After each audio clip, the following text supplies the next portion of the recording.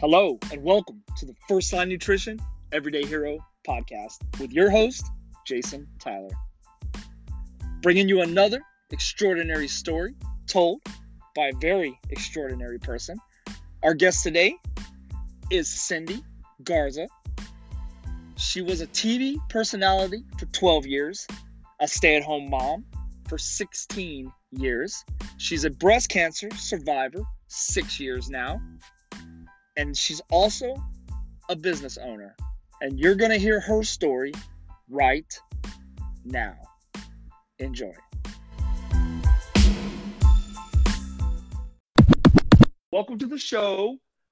Thank you. Wonderful to speak with you here. And I just want you to start from the beginning. Just share a little bit about your story.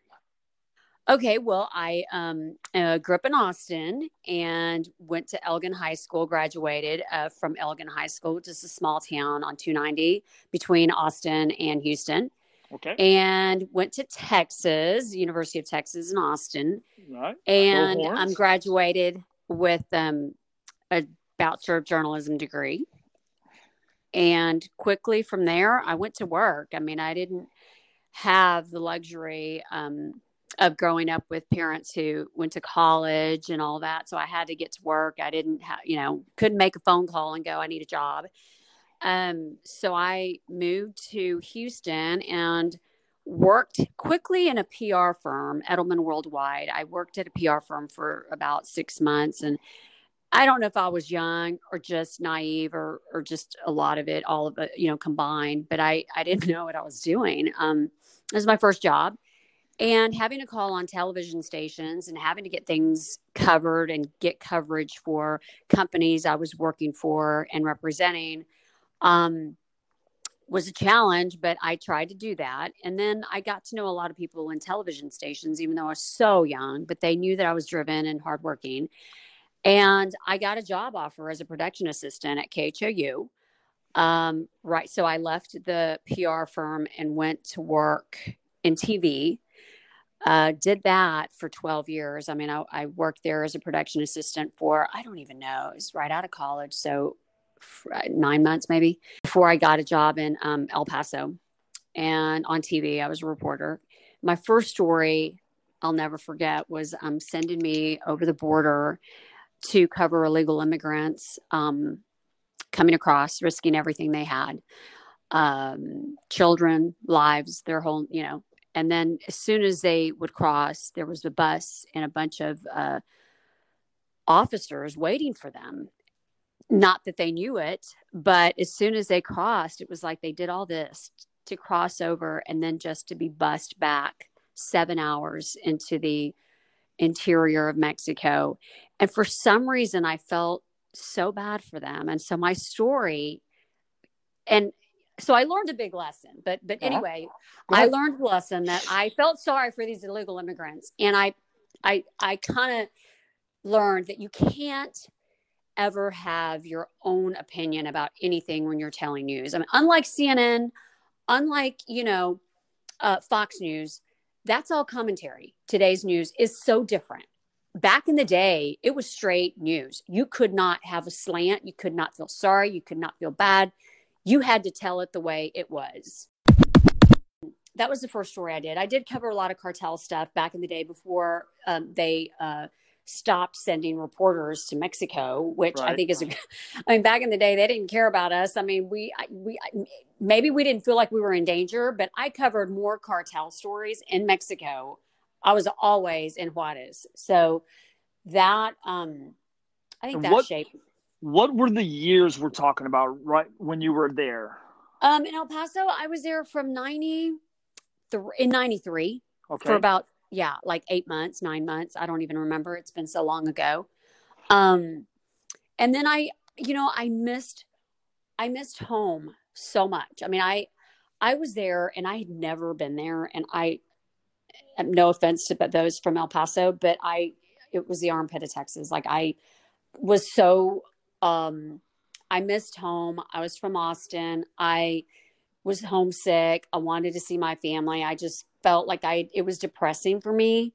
But then news is, right? News isn't good. It's depressing. but that was my first job, like really on the air and really covering news. And so I went into radio. I got a job at Case KVET in Austin, and did news there, but it was great because radio was so cool. You didn't have to dress up. You didn't have to wear makeup. It didn't matter what you were wearing. And I loved it. I absolutely loved it. And then got a job at KBTX in Bryan College Station. So I was the Longhorn, remember, going into Aggie Land as a anchor. Right. And that was quite an experience because I didn't know what their mascot was called or what the name was. So it to me, it read Reville. Obviously we know now the name was not Reville, it was Reveille, but on air I said Reville, and the entire, like, producers, editors, everybody who was outside of my anchor desk was screaming and yelling, no. So needless to say, I didn't hit it off with a bang there, because I didn't know the mascot's name and I offended a lot of Aggies, but it all ended well. I spent a year there and loved it, and then moved on to Oklahoma City and was there for 2 years and covered the bombing and Timothy McVeigh. And, it was such big news and horrible. I mean, the people there are just wonderful people. They really are salt of the earth, heartland of America. And I made a lot of good friends there and loved Oklahoma City, and then came to Houston, which is now home. So what year did you come to Houston? 97. I think it was like July or June of 97, and left right before 2004.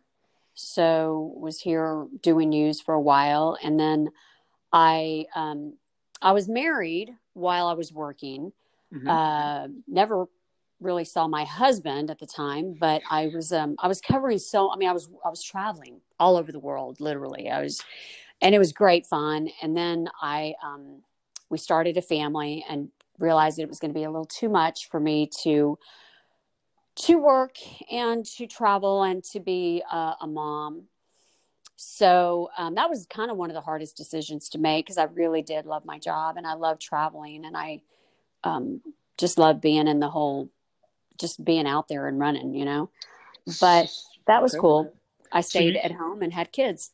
So you were married the entire time. Like, approximately when did you get married? Or not approximately, when did you get married? I got married in 2003, but I was here. Yeah. So it wasn't, we dated a quick minute and got married. It wasn't like I was married the whole time I was here, but towards the end I got married, and that's what kept me here, because I never wanted to stay in Houston. Right. I wanted to keep moving, but a lot of things kept me here. My mom had Alzheimer's.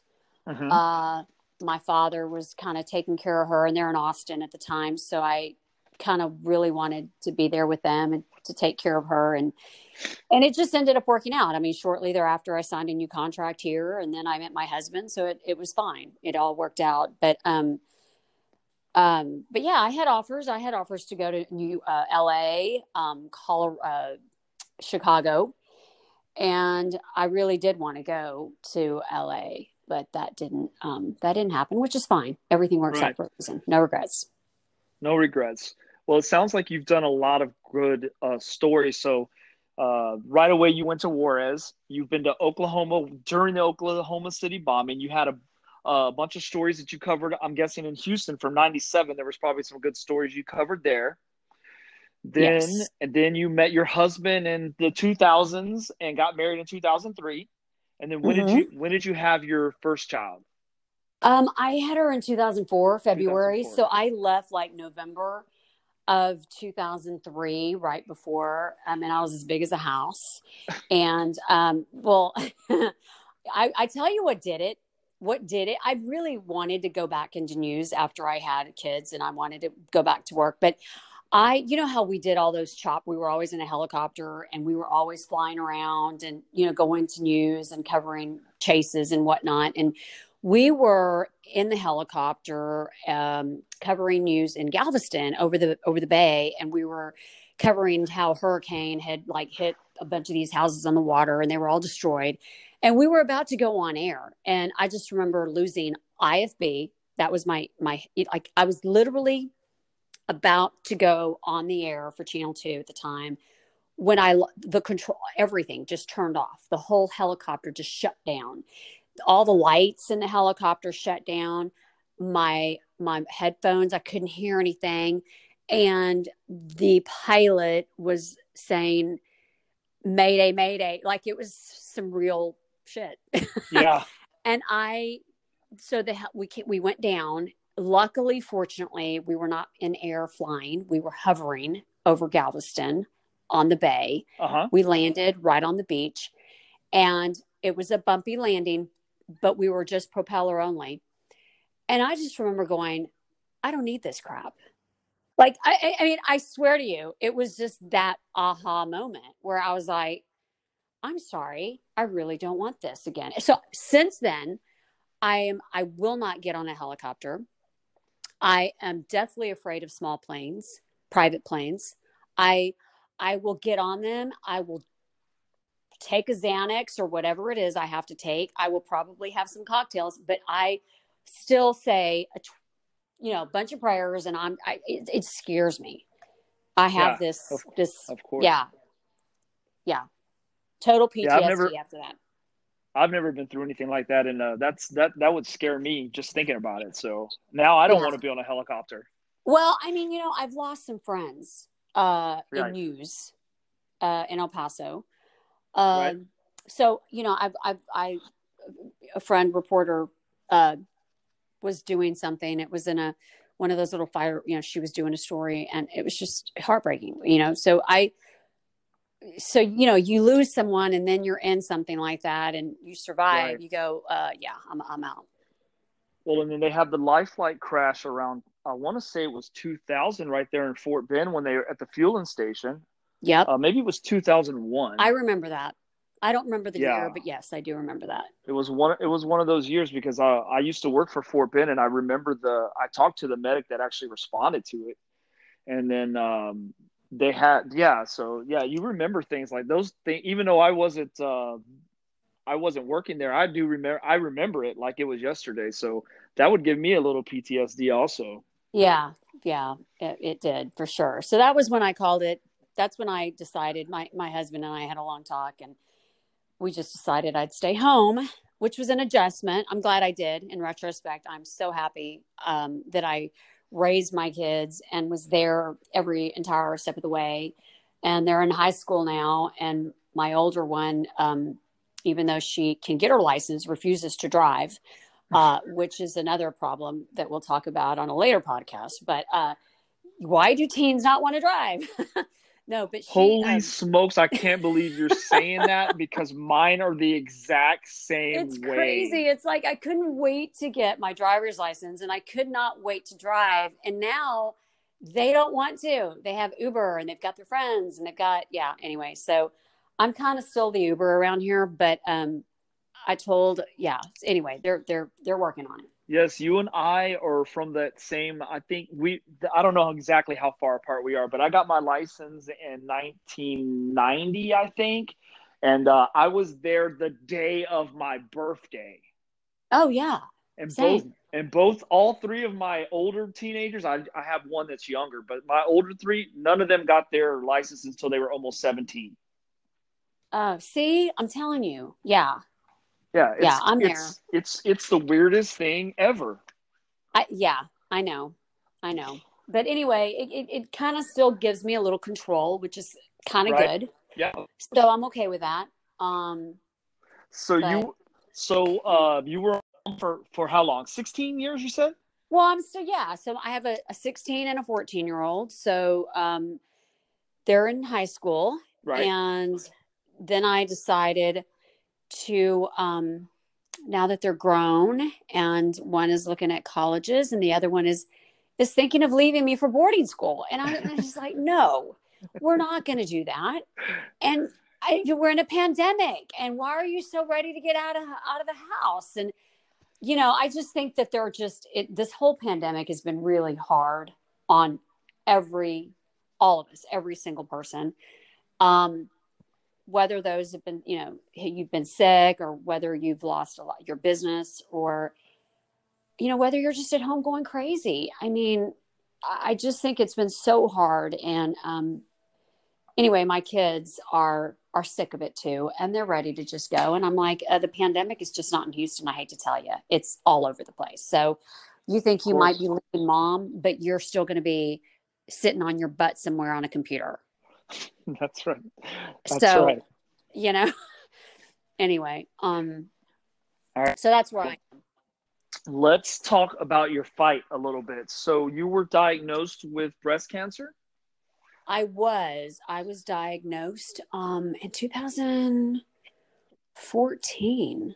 2014. Yeah, I was 44 years old, and right. I did not know, it was a routine mammogram. It was, I was on my way to New York, and it was September 11th. I remember September. So on September 10th, 2014, I went for a routine mammogram, and they kept me there for a very long time. And I was just like, what is going on here? So my doctor calls me back upstairs and says to me, I need you to go see a surgeon tomorrow. I go, well, I'm flying out to New York tomorrow. Can it wait? She goes, well, Cindy, I guess it can, but what time are you flying out? I said, I don't know, 10, 30, 11. She goes, how about I make it for 8:00 in the morning? Let's just go. And I should have known something was wrong, but she just said, carcinogens, whatever. It may not be anything. It may just be calcifications, but whatever. I need you to go get checked. I go get checked. I have bags in my car, and I'm ready to go to the airport. And the doctor just looks at my images and says to me, you have breast cancer. And I'm like, what? And she says, yes, you have breast cancer. And I went by myself because which is fine. I mean, no big deal. But I said, how sure are you? She goes, 99.9% sure that you have breast cancer. She goes, I need you to go get a biopsy, like right now. So, your life changes. You freak out, of course. You start thinking the worst. And I called my husband, and I was in shock. He cried. I was just like taking care of business. Like, I'm like very methodical. I'm going to MD Anderson, or I'm doing this. I put my investigative skills onto myself and started interviewing doctors and talking to anyone who would, So you were totally proactive. I was. You know what? I don't have time for the BS when it comes to my health, or my baby's health, or anyone's health. I needed to do what I needed to do. So I spent the entire Friday that morning. I woke up with the chickens to be at MD Anderson at 7 a.m. before they even really opened. And I just refused to leave until I saw someone. And guess what? I did. And I had all my biopsies there. And then I went to Methodist because that's where I had been earlier. And, I just was very proactive. I did my due diligence. I picked out the surgeons. I picked out everybody. Luckily for me, it was stage 1. It was not hereditary. It was hormone driven. And I was on hormones. And that's another podcast. But yes, I highly recommend that if women or men are taking testosterone or any kind of hormone, that they do their homework. Anyway, so that's I fortunately, thank God, they were able to get rid of it, and I am cancer-free 6 years now. Well, congratulations. Thank you. Well, I didn't want to interrupt you because you were doing so good, and you're very well spoken. But just to go back real quick, you said that the mammogram was you didn't have any symptoms, no signs. You were just going in for a mammogram. Right. So I was going in for a routine mammogram, and, it was, thank God I did. And, that's why I tell everyone, go get your mammogram. Right. Some people are like, well, but we're subjecting ourselves to whatever it is that people are telling me they don't get mammograms because that's, radioactive and all this stuff, and it's radiation, and that's going to give me, you know what? Whatever. Go get a mammogram. Go get a And mammogram. yeah, really, just go do your yearly checkups, whatever that looks like for you, and men and women, and go just to make sure you're fine. Just, you take your car in for a tune up. Well, God dang, we need to do that for ourselves. And I luckily did. And I went to the doctor for a routine mammogram. And the next day, September 11th, I went to the surgeon, the breast surgeon at Methodist Hospital, and she told me that I had breast cancer. And from then on out, I started doing my own due diligence and interviewing several doctors from different facilities. Um, and I landed with a really great team, and it all worked out for me. That's great.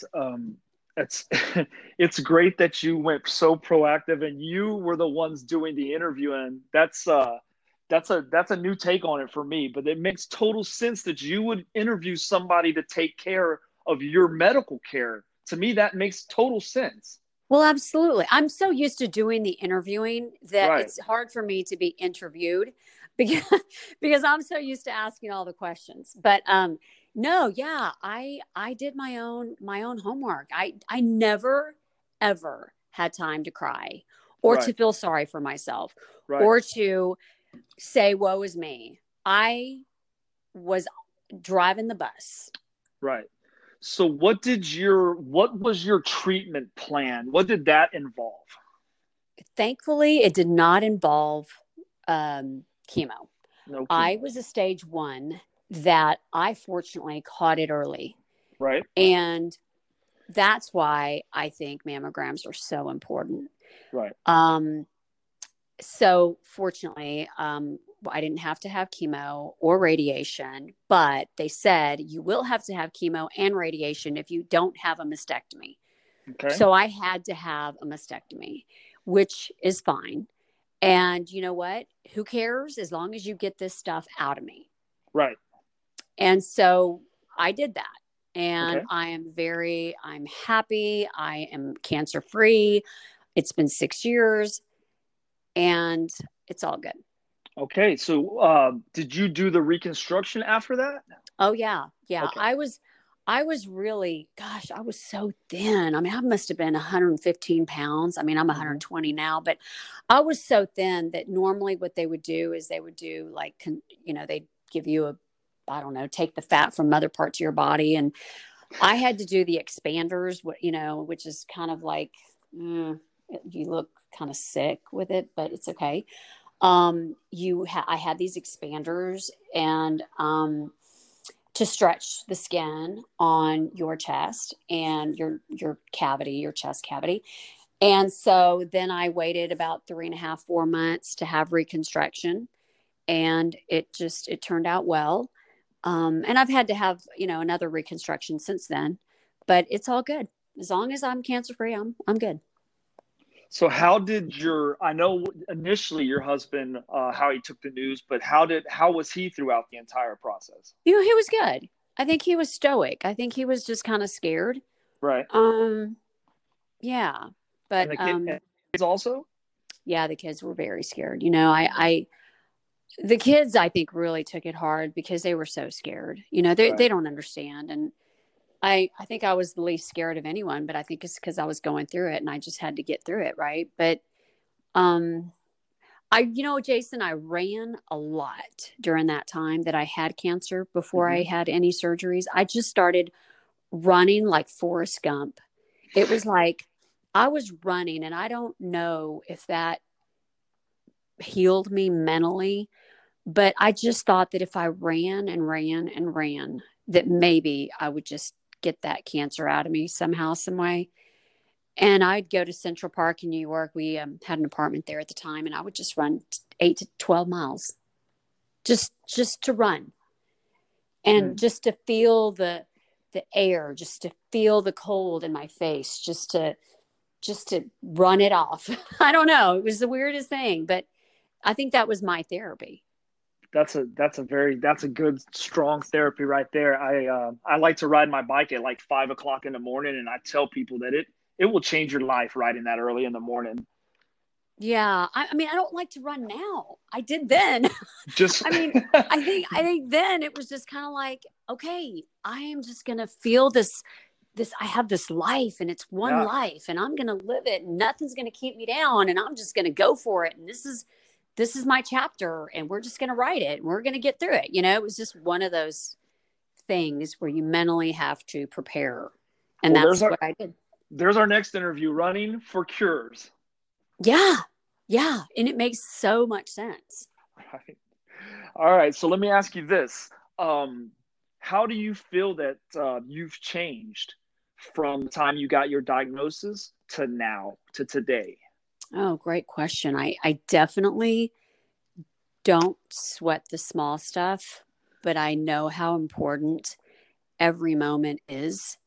And that sounds so cliche, No, but it, that's it really, wonderful. truly, you just don't take anything for granted. I mean, you just hug your babies every day. You love them. You kiss them. You tell them you love them.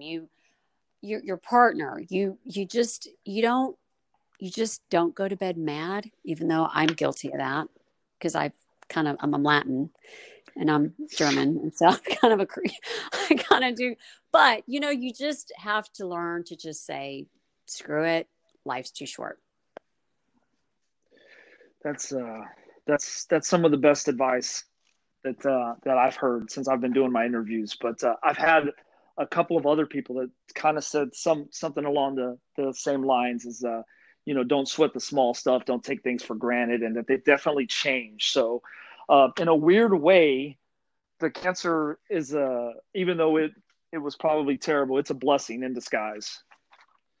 Yeah, for sure. I mean, yeah, it is. For sure. Just to open It your eyes to to not take things for granted, because we all take things for granted, that's for sure. right. Yeah. Oh, No, there's no question. I mean, yeah, you just live your life differently after that. You make choices. You know what you do? You face decisions that you just couldn't make head on right, and you just do it. right. And you press send and you just do it.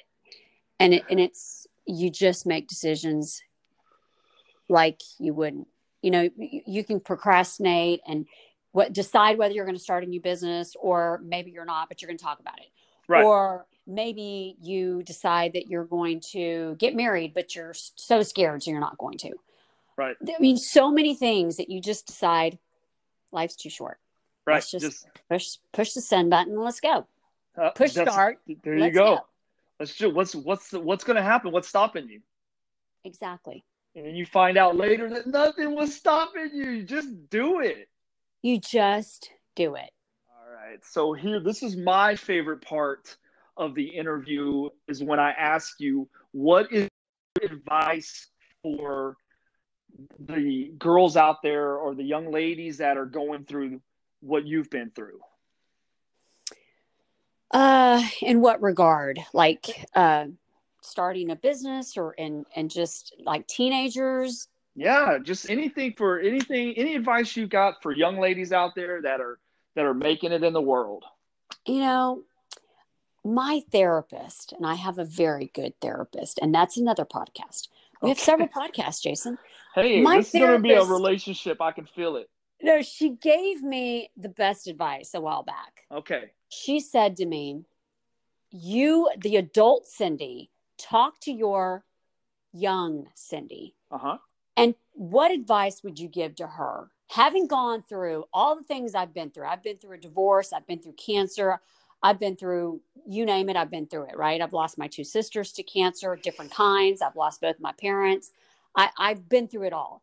And the one thing I would tell any girl out there, just live your life, live it to the fullest, because you don't know if you have tomorrow, but don't live it foolishly.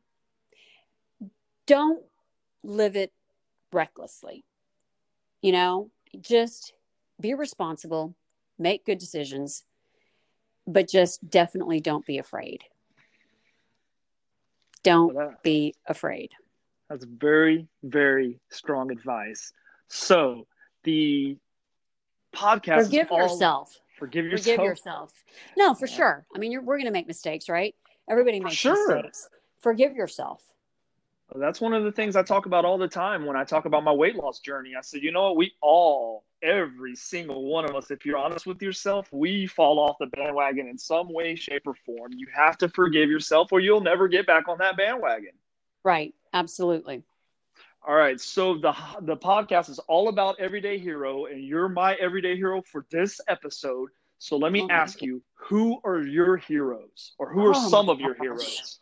I know that's a hard question. You know, I have so many. I mean, I really do. I think about this pandemic and all the people who have to go to work and take care of these people, first responders, whether they be doctors, nurses, aides that are working in the hospital, firefighters, police officers. I mean, the people who really deserve accolades are the people who go out every day to protect us. And I know we've heard it over and over and over.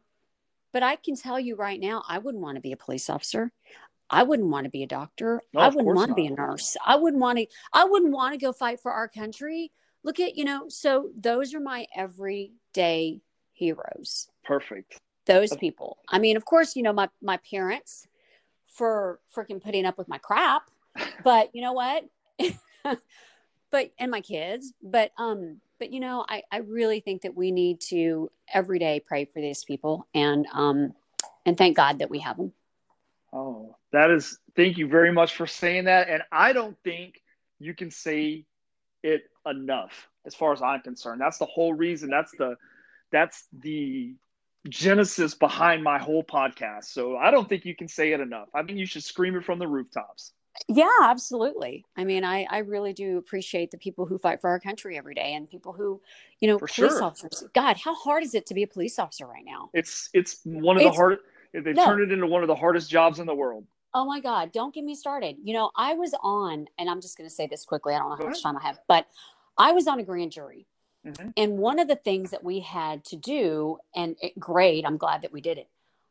We had to go through, what is it called? Like these little classes, and it's just like a simulator of sorts where you go and you get trained to be a cop, like to be a police officer, what it's like to have a gun in your hand and to go into a room or a house or whatever it is where you're going to say it's a domestic abuse case or whatever it is. Someone calls the cops, you go to the house. First responders, you get there. All of a sudden, people draw guns. And it's like a make-believe thing, that it was training, but we did it. And I shot so many people. I killed everybody. I just freaking got my gun and I just started shooting. But, I'm not making light. Seriously, I really am not. I just would say this. It is so hard to be a police officer. And you know what? You may think it's easy to say, well, he shouldn't have done this, or maybe he should have done this. I'm not talking about the Floyd case, because that was clearly bad, horrible. But I'm just talking about just everyday stuff. I went through that course and it was scary. So for what it's worth, I mean, have some grace. Yes. Just know that job is very, very difficult. Yes. And not to say there aren't some bad people out there, bad cops. Of course. There are some, like there are every walk of life. But exactly. You know what? It's a really tough job. Very well said. Very well spoken. I love having you on my podcast. I definitely want to have you back if you would do it again. What do you have going on right now in your life? Oh my God. Well, I'm starting up a business, and that's kind of, working after 16 years of not. Right. But it's exciting. It's a new chapter, as I like to say. Mm-hmm. And I am starting up a consulting firm, and it's doing PR for businesses, marketing, PR, a little of their social media, anything that has to do with promoting your company and promoting it to the right target audience, because that's what you need. You can't just open up a store that's baby clothes and you're really not targeting babies. But anyway, it's I'm really excited about it. I'm going into business with a friend, some friends of mine who have also been in news, and it should be fun. I'm excited. All right, well, let's promote yourself a little bit. What's the name of the business? Cindy Garza Media. Cindy Garza Media. And how can they get a hold of you? At cindygarzamedia@gmail.com. All right, and you're going to be doing the marketing and the PR yourself, or you have the whole team of people? Well, it's a collaboration, but yes, Okay. I will, do commercials. I do a lot of stuff, but I also train the business owner in how to speak about their own company and to promote their own company. So, whether it's me doing the talking or someone else, Okay. or both. And it's about representing your company in the right way and doing your social media, whether that's Facebook, YouTube, your website, whatever. We do it all. Okay, well, I'm super excited to share your information out there. I will definitely be looking for you on Facebook and sharing all your posts, especially about your marketing team. Thank you. And I want to have a little fun with you before we leave. So let's do it. Let's name 3 movies that you can't live without. Oh, Lord, I don't watch a lot of movies. Let's go. There's got to be something. Okay. Name one movie that you can't live without. Godfather. It's an was on oldie, but today. a good one. It's an oldie, but a good one. I love all the mafia movies. I don't know what that says about me, but I do like all those movies. I'm not a chick flick type of girl, so No. but I mean those are cute and nice. Okay. But what about Goodfellas? Love Goodfellas. Okay. All right. Love Goodfellas. Love all the Godfathers. Last one wasn't that great, but anyway, yeah. What about Netflix? Or is there anything that you're into right now, or any shows that you're into? I watched all the Narcos. Oh, yeah, those were so good. I'm so dark. I hate saying Me that. too. I'm the exact same way. What's that one show that was so good with Bateman? What's his name? Justin. Oh, yes. I know exactly what you're talking about. I can't think of the name of it. Anyway. Did you watch Mindhunter? No. If you're into dark stuff, you have to watch Mindhunter. That's my recommendation for you. Okay. All right. Now, last question before we go. What are you when you work out? What are you listening to? What's on your playlist? Rap. Like gangster rap? Yes, I love gangster rap. My kids. Okay, well, you know what's so funny is that my kids know all the gangster rap. Like, remember the gangster rap from the 80s and the 90s? Like Ice Cube and NWA.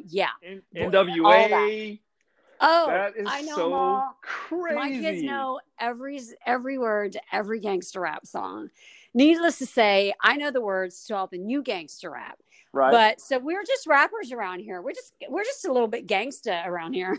So if someone saw you working out and you were on a treadmill, and I can imagine what they're thinking you're listening to, but you're actually listening to Dre or Snoop Dogg or something like that.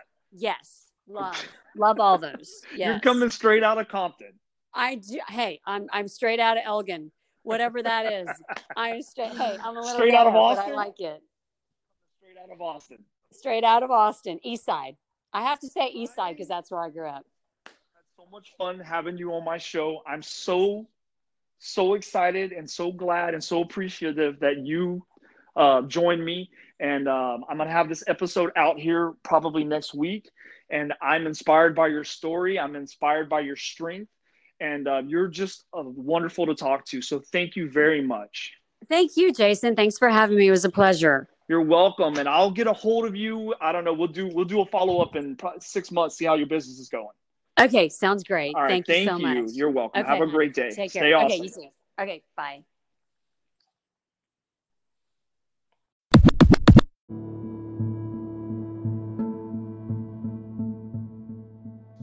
And now it's time for one of my favorite segments of the show, the quote of the day. The longer I live, the more I realize the impact of attitude on life. Attitude, to me, is more important than facts. It's more important than the past, than education, than money, than circumstances, than failures, than successes, than what other people think or say or do. It is more important than appearance, giftedness, or skill. It will make or break a company, a church, a home. The remarkable thing is we have a choice every day regarding the attitude we will embrace for the day. We cannot change our past. We cannot change the fact that people will act in a certain way. We cannot change the inevitable. The only thing we can do is play on the one string we have, and that is our attitude. I am convinced that life is 10% what happens to me and 90% how I react to it. And so it is with you. We are in charge of our attitudes. Charles Swindoll.